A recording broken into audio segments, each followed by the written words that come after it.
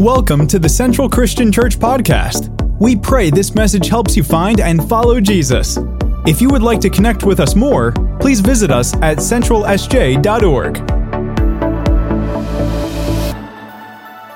Well, hey, we're going to jump right in. If you have your Bible, I invite you to turn to Hebrews chapter 12. We're going to be looking at verse 1 through 3 today.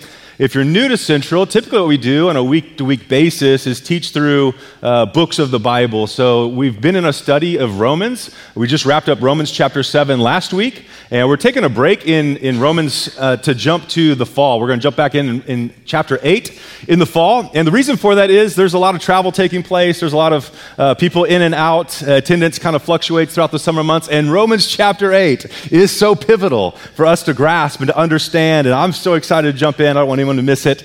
And so we're going to be teaching through the one of Jesus's, his primary sermon was called the Sermon on the Mount, and a section in there is the Beatitudes. So that'll be our summer series.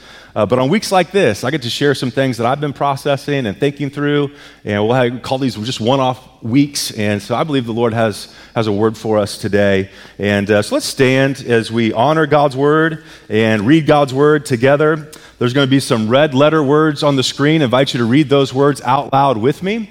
And you might be thinking, why do we stand? Why do you make us stand whenever we read this come to this point in the service? And we don't do it every week. We're not dogmatic about it. But Psalm 138 says this, that you've exalted above all things your name and your word.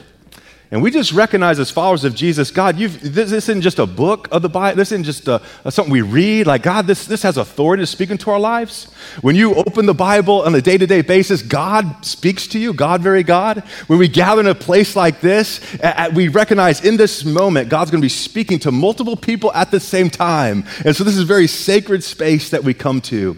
The reason we stand whenever you're at a wedding, right? The bride comes in, and what do? We stand. Why? To honor the bride, because it's her day. And this is God's day, and we're going to honor his word and honor him by not only standing for his word, but actually applying it to our lives. So here's the word of the Lord to us today. Again, the red letter words, please read those out loud with me. It says this, therefore, since we are surrounded by such a great cloud of witness, let us and run the race, and the sin that so easily entangles us, and let us, there it is, the race marked out for us, let us, the author and perfecter of our faith, who for the joy set before him endured the cross, scorning its shame, and sat down at the right hand of the throne of God. Consider him who endured such opposition from sinful man, so that you do not grow weary and lose heart. Father, we just thank you for your word today, that it's alive and active. And God, I pray over these next few moments, you would speak to every individual in this room at their point of need. That, God, you would speak to them in a way that shapes them and changes them and helps us to become more like you, oh God, I pray in Jesus' name. Amen. Hey, why don't you give someone a high five before you're seated and say, let's run our race to win. Run to win.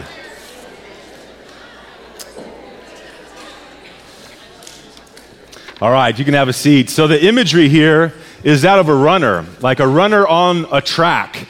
And in the grandstands, as it were, are these like heroes of faith and this cloud of witnesses that's watching people run their race. And the author is giving us keys to running our race well. And so Hebrews 12:1 starts like this, says, therefore, since we are surrounded by such a great cloud of witnesses. And here's a question, what is that cloud of witnesses? Like, what does that mean? He begins by saying this word therefore. And anytime you see the word therefore, what we got to do, we got to go back and see what it's there for. And so we rewind the tape just one chapter to chapter 11. And the author not only defines for us what faith is, like here's what faith is, and then he gives us a list of people who have lived a life of faith.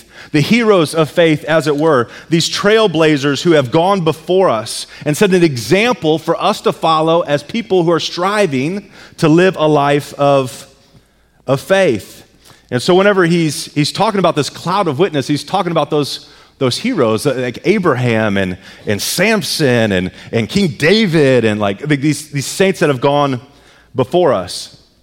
Which begs a logical question. If the imagery is we're running our Christian race on the track and the cloud of witnesses are people that have died in faith before us, a logical question is, are dead people watching us, right? Like, it's kind of like, In some ways disturbing, but in some ways something that you hear a lot, right? Especially in seasons like this. If you're new, like we've had our kids director, Kristen Potter, recently went home to be with Jesus, and you hear well-intended people say things like, well, I'm just grateful she's watching over us, or I'm grateful she's still here with us. And I just wrestle with that. Is that true? Like, is Kristen watching when I scroll Instagram? Like, I don't know. But that's what this passage kind of alludes to. Like, we're surrounded by a great cloud of witnesses. So I just want to spend a little bit of time on this topic.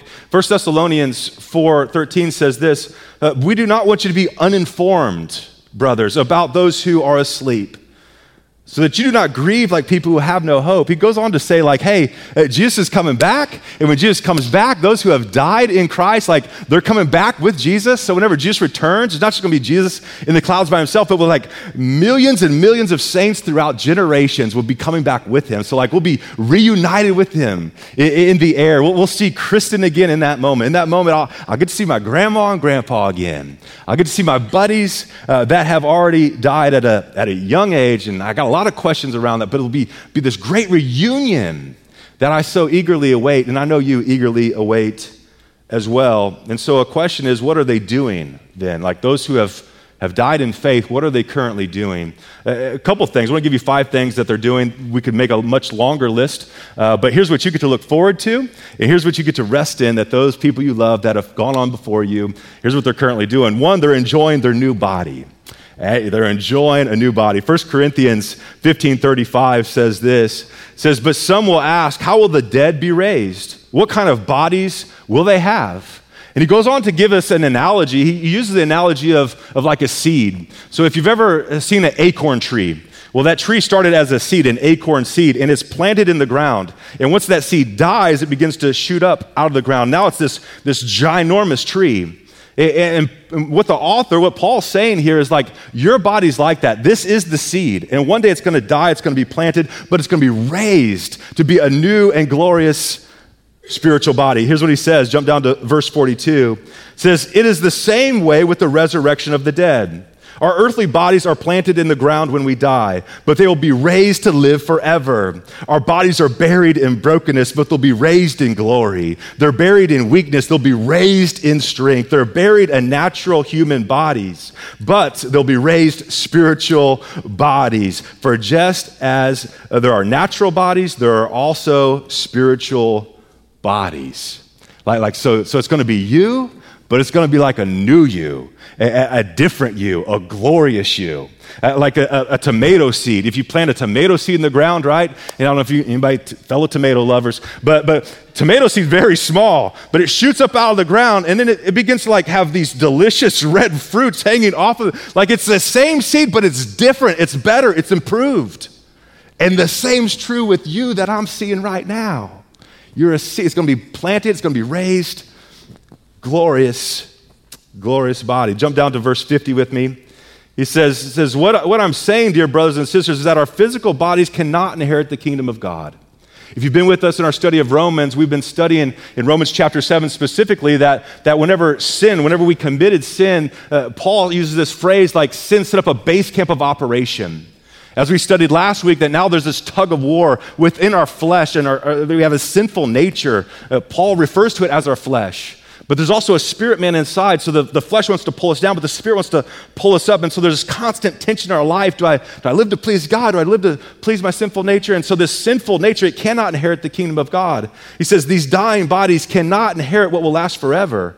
Verse 51, but let me reveal to you a wonderful secret. We will not all die, but we'll all be transformed.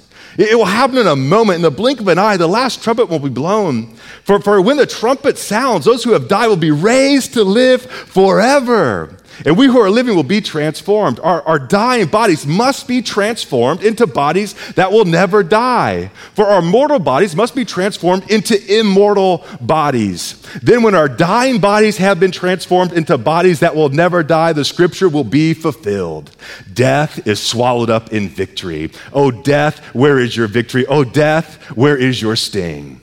For sin is the sting that results in death, and the law gives sin power. But thanks be to God. He gives us victory over sin and death. How? Through our Lord Jesus Christ. So, dear brothers and sisters, be strong and immovable, always working enthusiastically for the Lord, for you know that nothing you do for the Lord is useless. You're going to get a new body, and it's going to be awesome.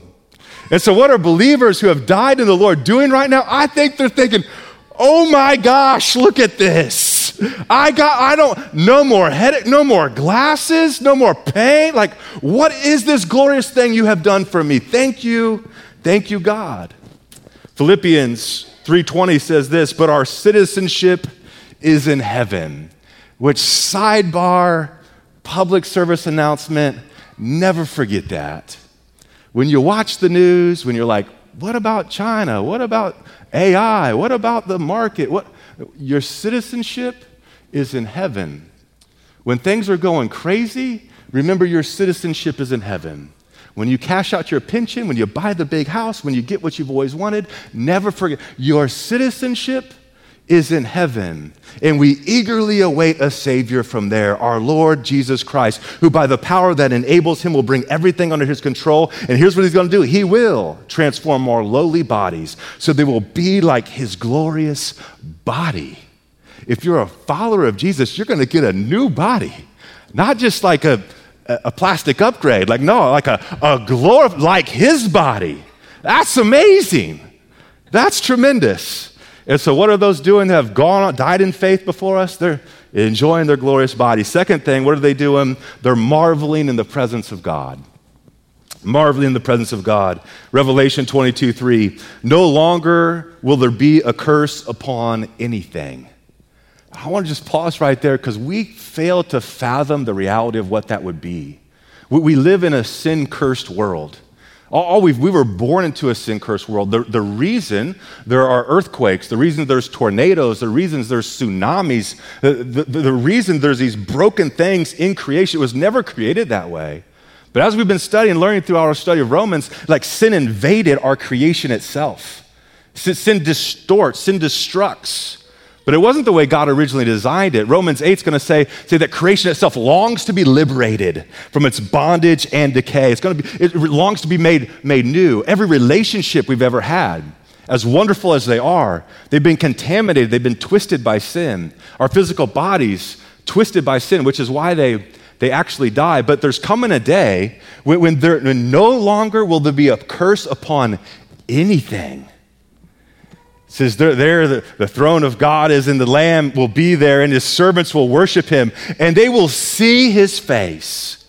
What are they doing now? They're seeing the face of God in this sin-free environment, and his name will be written on their foreheads, and there will be no more night there. Check this out. No more lamps. No need for the sun. Why? Because the Lord God will shine on them, and they will reign forever and ever. Marveling.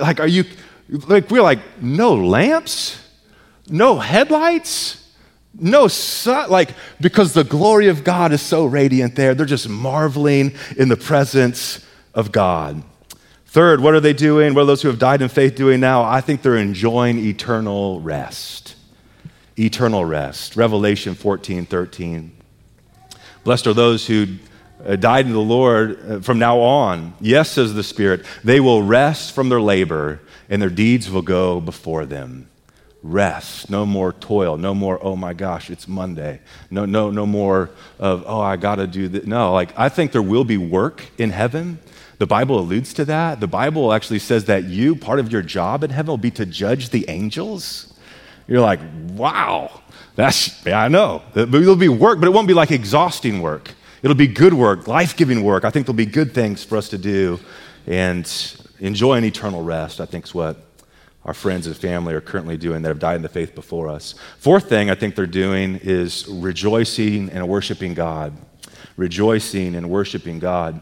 Revelation 7:9 says, "After this I looked up, and there before me was a great multitude that no one could count, like too many people to even fathom, from every nation, tribe, people, and language, standing before the throne and in front of the Lamb, and they were wearing white robes, symbolizing that they've been fully made pure, fully sanctified, fully holy. They were holding and waving palm branches, symbolizing freedom, symbolizing their deliverance. And they cried out in a loud voice, 'Salvation belongs to our God who sits on the throne and to the Lamb.' All the angels were standing around the throne and around the elders. There were 4 living creatures, and they all fell down on their face before the throne. And they worshiped God, saying, 'Amen, praise and glory and wisdom and thanks and honor and power and strength be to our God forever and ever. Amen.'" Worshiping, rejoicing in the presence of God. We every service that we do and is really trying to get a little slice of heaven. Jesus said to pray this, "Pray, God, your kingdom come, your will be done on earth as it is in heaven." So we try to live life with a little bit of a representation of what is heaven like. Well, certainly it's wonderful to gather and worship, and for some of it's actually our favorite part of the week, but it's just a very small taste of what heaven will be like, this worshiping and rejoicing in the presence of God. Countless angels, multitudes of people no one could count, from every language, every tribe, every race of people. What a beautiful sight. That's what they're experiencing. Fifth and final, and again, there could be a much longer list. I just wanted to give you 5. The fifth and final one is, what are those who have died in faith now doing? I think they're feasting and fellowshipping with angels and saints. Feasting, fellowshipping. The Bible talks about this idea of feasting in heaven, this great abundance. Luke 22:28 says this, Jesus talking to his disciples says, "You have stayed with me in my time of trial, and just as my Father granted me a kingdom, I now grant you the right to eat at my table in my kingdom. You will sit on thrones, judging the 12 tribes of Israel." This imagery of feasting and fellowshipping.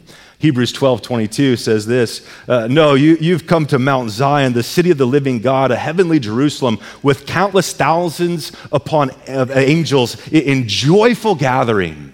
Like these spirit beings that, like, if we were to see them now, it would be terrifying. Every time you see an angel appear in the Bible, like the people fall down in fear. They're like, "Take it easy on me," you know? But they're thousands joyfully celebrating together. You've come to the assembly of the firstborn children whose names are written in heaven, saints throughout the ages. You've come to God himself, who is the judge over all things. You have come to the spirits of the righteous ones in heaven who have now been made perfect. This image of like feasting and fellowship and celebrating.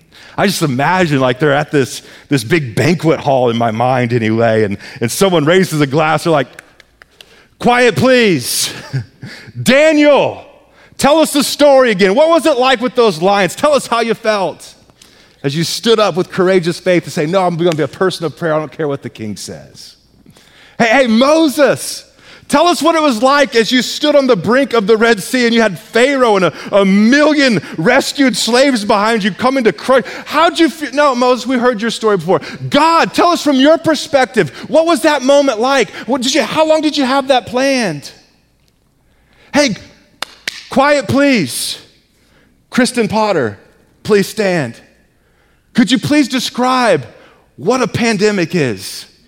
What was it like to live in the Bay Area at that time? How was it helping people find and follow Jesus in your time, in your space?" I think Paul's there on the edge of his seat. "Come on, Kristen, tell us more details." It's this feasting, this fellowshipping, this joyful celebration in God's presence with angels and multitudes of generations of followers of Jesus. And I don't know about you, but man, I long for that. I look forward to that. I'm happy for my friends. I'm happy for my family.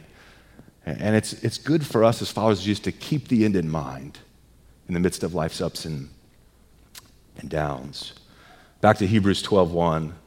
"Therefore, since we are surrounded by such a great cloud of witnesses." To our original question, does the Bible point to like the dead people are watching us? I don't know, like I can't really be dogmatic on this point, but I would just think, man, they're probably preoccupied with some other stuff. They probably got some bigger fish to fry, as we would say in Missouri.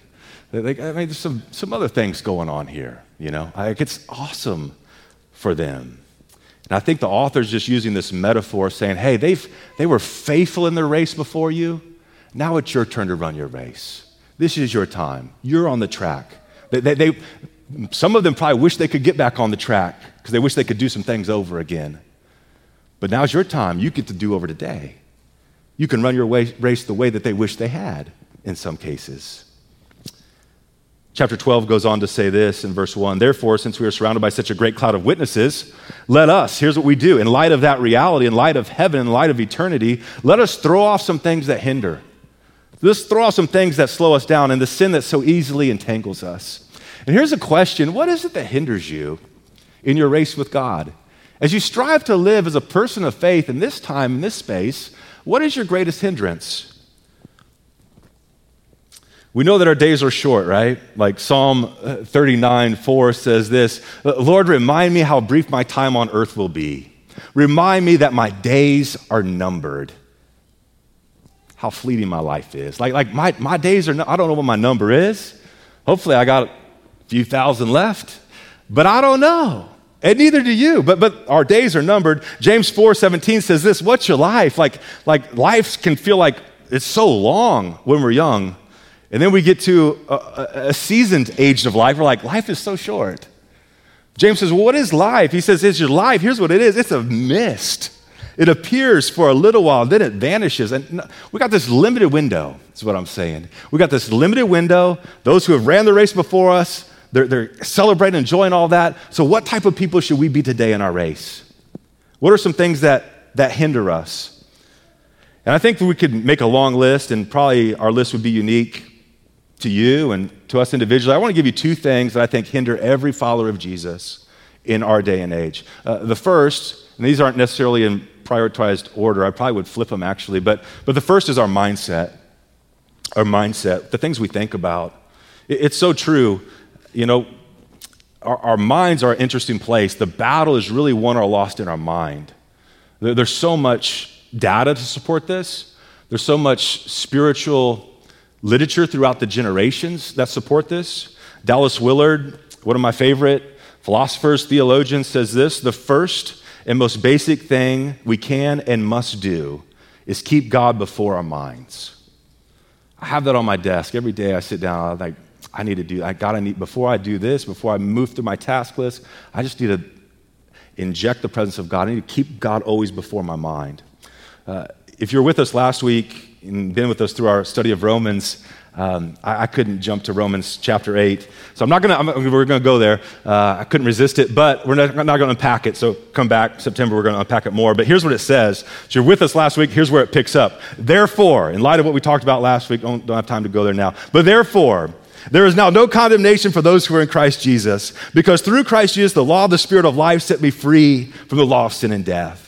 For what the law was powerless to do, and that was weakened by our sinful nature, God did by sending his own Son, the likeness of sinful man, to be a sin offering. And so he condemned sin and sinful man in order that the righteous requirements of the law might be fully met in us, who do not live according to the sinful nature, but according to the Spirit. Now check this out. Those who how do we live according to the Spirit and not according to our sinful nature or not according to our flesh?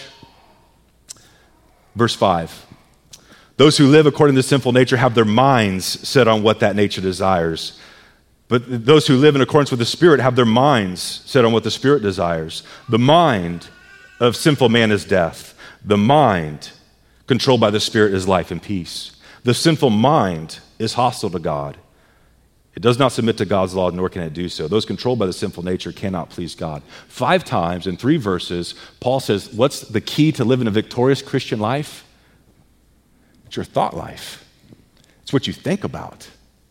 That's why keeping God always before your mind is one of the most crucial, if not the most crucial spiritual discipline you and I can have. That's why you hear people talk about how you do when you're reading the Word. It helps us keep God always before our mind. What scriptures you've been memorizing and meditating lately helps keep God always before your mind. when you get with friends, you talk about what you're learning in God's word. It helps keep God always before our mind, and that will result in victorious Christian living. We must always keep God before our minds. And so mindset is a big thing that I think hinders us. Second thing, and maybe the most important thing in our culture today, I would say is pace of life. Pace of life. I think this is something for us to constantly evaluate. I think this is something that I struggle with deeply, but I'm striving to get better at. Again, Dallas Willard, probably my favorite quote, says, "Hurry is the great enemy of spiritual life in our day. You must ruthlessly eliminate hurry from your life. There is nothing else." That's a good one to take a picture of and keep in front of you.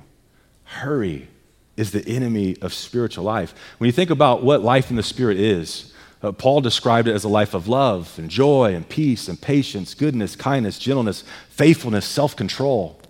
And let me just ask you, how many of those fruits of the Spirit can you manifest in your life while you're in a hurry? How loving are you when you're in a hurry?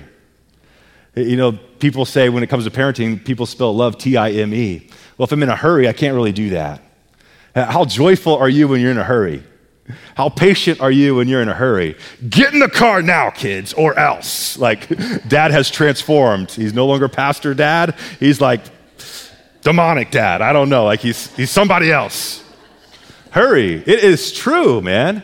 It's hard to experience the presence of God while in a hurry. Andrew Murray, the great devotional writer, he said, hurry's the great enemy of prayer. Hurry is an enemy of thriving spiritual life. It was Corrie ten Boom who said, if the devil can't make you bad, he'll make you busy. Ronald Rolheiser said, we are distracting ourselves into spiritual oblivion. Whenever we get a free moment, what do? We're in the grocery store, right? We're waiting in line, if you still go to the grocery store. But you're waiting in line, we get on our phone, right? We get a moment in the bathroom. Right? Like Ronald Roy, he says we're distracting ourselves into oblivion because our frantic pace of life. And it's not even those that are like, have highly demanding jobs. We're just always distracting ourselves, so we always feel busy. We never feel rested. We never feel at peace. And I'm just suggesting those two things as perhaps, like if you're like me, those are some things that hinder me in my spiritual walk with God, my mindset, my pace of life. Here's the good news, though. Both of those are in my control. Both of those within your control. Those are two things that we can do something about. Hebrews 12:1, it says, so that we're going to, in light of these witnesses that have gone before us, in light of the legacy they've blazed, in light of the race they've run, in light of eternity, we're going to throw off some things that hinder. And he says there's also some sins that so easily entangle us. And just a reminder, like you've heard me use this fishing analogy, like you catch different fish differently. And so the sin that might entangle you might not entangle the person next to you. Like what looks very appealing to you, very appetizing to you, might be gross to someone else. But the reality is that you have a lure with your name on it. So the concept of fishing is you just think about what does that fish eat on a daily basis. You make it look as real as possible, make it look very appealing, cast it in front of them, and fish eats it. Then you eat it. You know, like that's how it works, right? And your enemy, same way. He's finding something that looks very appealing to you. He knows your tendencies. He knows your propensity to sin. As you're going to hear next week, like there's been generational things in your family that your great-great-great-grandfather was attracted to.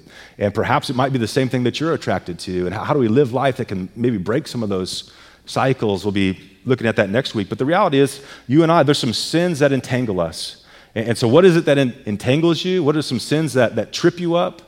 Well, your list is going to look different than mine, but being aware of those is the first step to getting victory in those. And so that's what the author here is saying. 2 Corinthians 12:11 says that, so Satan might not outwit us, for we are familiar with the devil's schemes.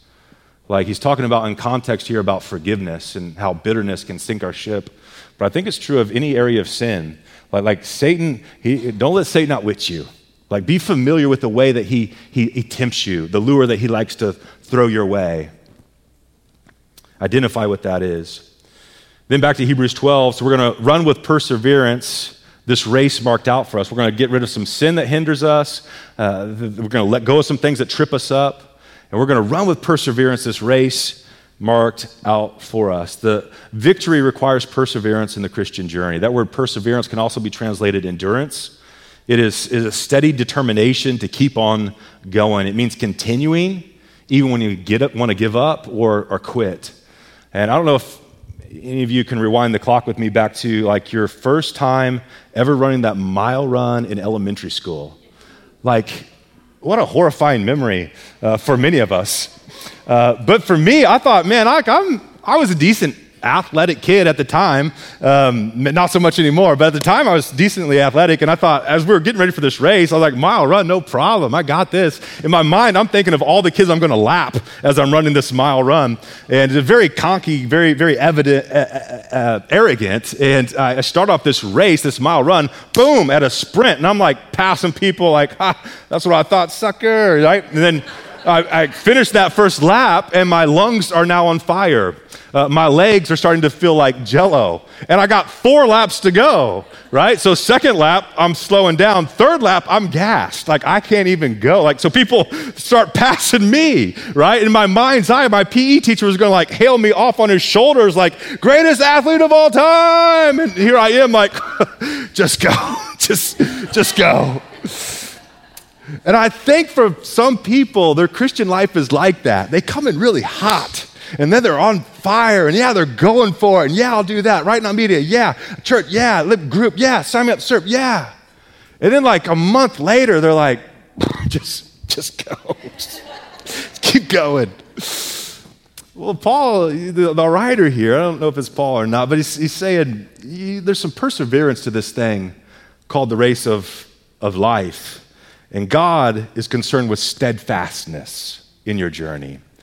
Not so much the sprint, but a steady plod, the same direction over the long haul. Eugene Peterson said discipleship is a long, slow walk in the same direction. A long, slow walk in the same direction. So we're gonna recognize, man, we're surrounded by a great cloud of witnesses. We get to carry the legacy of those who've gone before us. We're going to throw off some things that hinder us. We're going to let go of some sin. We're going to identify it and pray about it, get victory in those areas that entangle us. We're going to run with perseverance, a steady plod the same direction. He says this, we're going to run this race. This race is marked out for us. This word race is an interesting word. It's the Greek word agion. We get our English word agony from it. Aren't you thankful to be in the race? But it's this idea that it's not a luxury. Like, it's not an easy thing. And so we do people a disservice when we're like, follow Jesus and everything's going to be gravy, baby. Like, that's not true. The invitation is to join the race, and it's kind of agonizing at times, to be honest. It can be really hard. God's going to invite you into this journey to go places you've never gone before, and it's a beautiful journey. But it's a daring journey because he's going to ask you to go to some places that make you feel a little bit uncomfortable to help you become the man, the woman he created you to be. So when you're in the race, like, don't put it in park. Will Rogers says the road to success is dotted with many tempting parking spots. And I think for so many, we give up like right before the breakthrough. When we throw in the towel, man, it's agonized, it's tough. I think you just keep on going. Let them go by. When we're just inches away maybe from the breakthrough you'd hoped for, we give up on praying for loved ones. We're like, God, I've been praying for years. No movement. God, I've been talking to him about Jesus since I've known him. No change. Don't put it in park. Keep going. The race isn't easy. It's not a luxury. It can be agonizing at times. But keep marching. Then notice how he ends. He says, run with perseverance, the race, let's pull this up again, the race that's marked out for us. And so the heroes of faith, they ran their race in their generation, in their time. They fulfilled God's purpose for their time. But now is your time. This is your race. And there's a race that's marked out for you. Acts 13:36 says, for David served God's purposes in his own generation. He fell asleep and was buried with his fathers, and his body turned into fertilizer. King David, way to run your race. He ran it in his generation. He fulfilled God's purpose for his generation. You get to fulfill your purpose for your generation. So let's run this race marked out for us. Acts 17:26 says, from one man, he made all nations. So from Adam and Eve, he made all people, that they should inhabit the whole earth. And check this out. He determined, not by chance, he determined the time set for them in the exact places where they should live. I just want to close by reminding you, you live in the Bay Area for a purpose. God determined this time for you. God determined this place for you. You have a purpose. For King David, it was to be king in Jerusalem, but your time is now. Your race is now. Now's the time. The Bible says this is the appointed hour. If he wanted you to live in Texas, you'd be in Texas. So we can stop lusting over Zillow and just realize, God, you determined this, right? Let's be honest. And so God, you've placed us here for such a purpose, to help people find you, help people follow you. And so you may say, man, well, how do I live out my purpose? What does that look like? How do I make a difference like this summer, like right now? If my time's now, I don't want to waste an opportunity. Well, you saw on the screen a minute ago, we're going to have a night of prayer and worship on June 7th. We're going to have teaching that night on how you can usher in God's kingdom right here. Bring the kingdom to the Bay Area. In your time, in your place, in this space, God has a race. It's marked out for you. He's determined this is where you're going to live. He said, 2023, this is your time. He's inviting us to embrace that rather than to wish it would be something different. And that's just something good for us to settle in our heart, I feel like, as your pastor. Here's what I would also say as I close, and this isn't my notes, but maybe this is a word for somebody here. This is the only time you get to encounter God. I think for me, if you're like me, it's easy to give God my future. God, I give you my future. Whatever happened next week, God, it's yours. Here's the challenge with that. It's easy to give God my future because I don't have my future.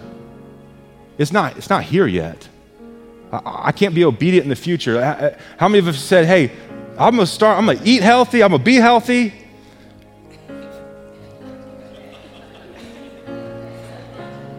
But now, your boy's about to eat a Big Mac, right? Well, it's easy to be disciplined in the future. It's easy to run your race well in the future. But now's the only moment you got. Now's the only time you can experience the presence of God. Now's the only time where you can say, God, whatever you have for me, I'm in. God, whatever you ask me to do, I'm going to do it. God, maybe I haven't been running the race as well as I'd like. God, I recognize there's some things in my life that have been slowing me down. They've been hindering me. God, there's some sin in my life. I recognize it trips me up. It keeps me beat down. But God, right now in this moment, I'm going to be obedient to you. Whatever you want from me, I'm in. Now's when you get to run your race. Now's when we get to be faithful to what he's done. Now's the moment that will determine eternal rewards then. So run your race to win it. Let me pray for you. Father, I just thank you.